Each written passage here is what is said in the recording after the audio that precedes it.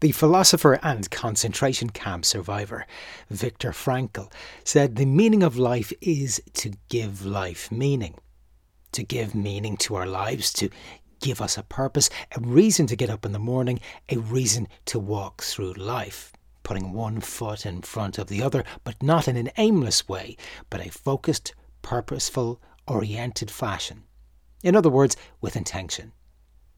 The ancient philosophers like Marcus Aurelius, Epictetus and Seneca knew the importance of living a meaningful life 2,000 years ago.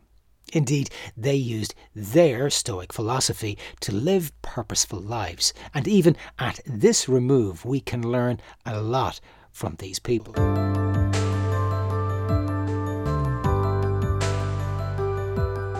Hey there, Matthew Norrie here, the host of the Happy Habit podcast, talking health and well-being every Monday and Thursday. I can't quite believe that I'm saying this, but this is the 150th episode of this podcast series, a series that actually started out in May of last year, simply as a project to help me through the early stages of the pandemic here in Ireland.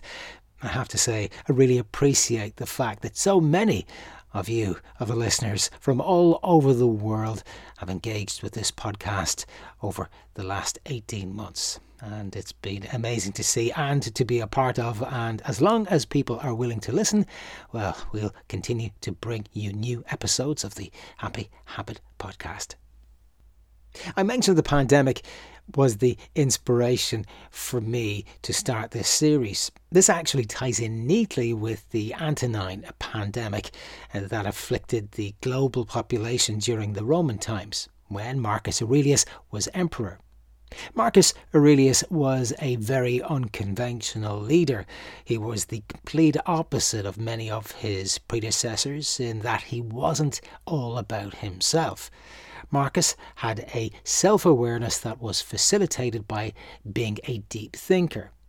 He knew he held an extraordinary, unique place in Roman society, but chose to use it to the advancement of others rather than for selfish reasons.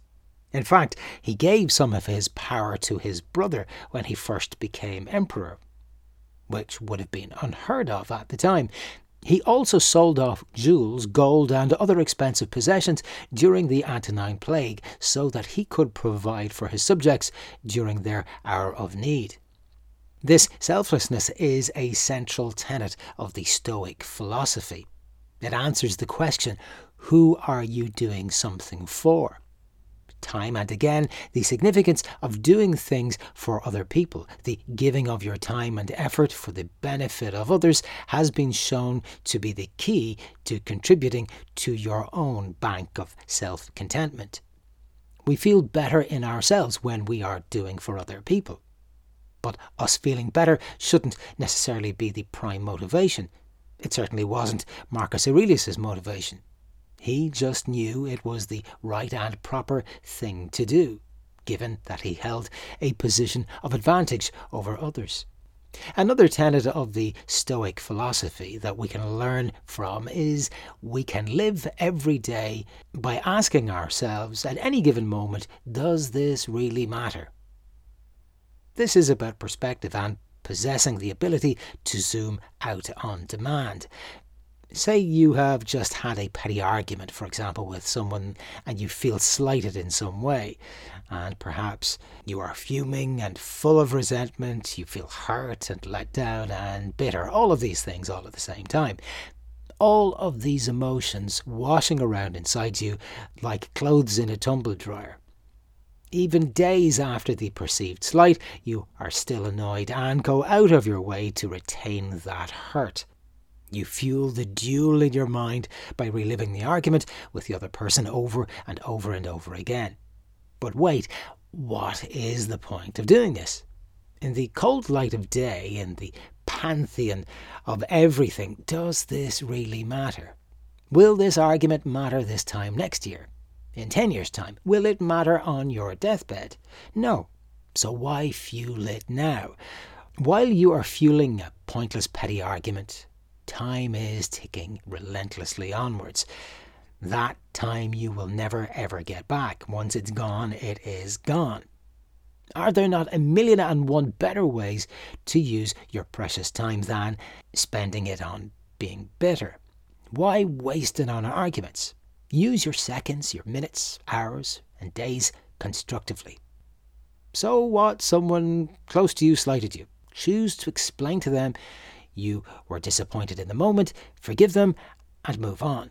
Letting go of any hurt or resentment is instantly healing and leaves you to use your energy in a much more constructive way.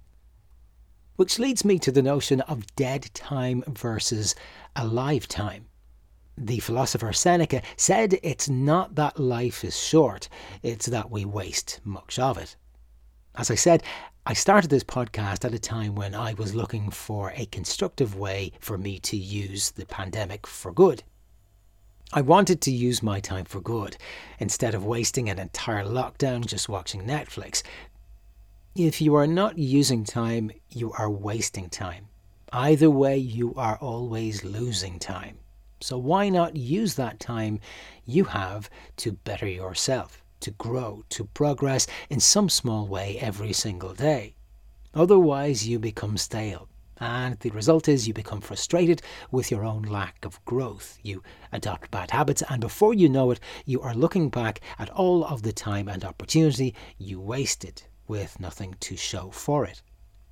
Wasted time is dead time, whereas alive time is when we are most alive because we are productive, we are growing, we are pushing our boundaries, and we are pushing against our comfort zone. We are, in essence, knocking on the door of possibility. The Stoics understood that life was a lot simpler when they focused on things they could control, rather than on things they could not control. So many people have spent so much of this pandemic getting angry, annoyed, frustrated with the actions of other people, be it the authorities in their countries or just with other citizens. People have spent so much time online reading statistic after statistic and sensational news headlines that are designed to stoke anger and fear in readers. Here's the thing, regardless of what other people do, from politicians to your next door neighbour, regardless of what they are doing, what they are not doing in this pandemic, regardless of their behaviour, their attitudes, the only thing you can control is your behaviour and your attitude. The quickest way to become full of frustration is to focus on something you have no control over. Yet we do this time and time again. And then we wonder why our moods are so negatively affected. Stop concerning yourself with the behaviour and attitudes of other people. Not just in respect of the pandemic, but in relation to all things. Focus on what you have power over, because this alone is a full-time job, which you neglect to do when you are distracted by what your neighbour is or is not doing, or by what your government is or is not doing. And when you are distracted, you are wasting the power that you have over you. This is a very simple choice. Teddy Roosevelt had a saying that would have resonated with the Stoic philosophers of 2,000 years ago. He said, comparison is the thief of joy. In other words, if you are going to compare yourself to others, you are going to be miserable. Stop comparing yourself to other people. It makes zero sense to do this. You are totally unique in every way. Nobody will have the same sequence of life experiences as you have had. So it makes zero sense for you to compare yourself to someone else, even if you think you are somewhat similar, be it that you are of a similar age, a similar background, or have a similar job or education. Be happy for someone else's success or achievements in whatever field of life they have achieved. It only takes from you when you compare and resent or end up feeling less than in some way. Cheer on someone else's success as if it were your own. To compare yourself to them is to feel inferior, is to attack your own self, is to be your own critic. What good can come of this? Instead, use their success as your inspiration, your motivation. Another Stoic idea is don't make problems worse by moaning about them.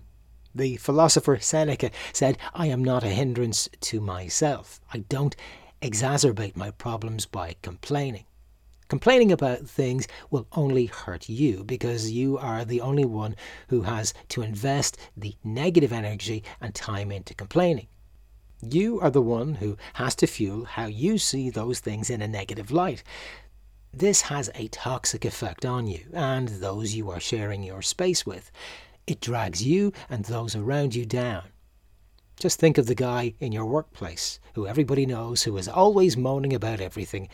Nobody likes to spend time with this guy because he sucks the air out of every single room he occupies.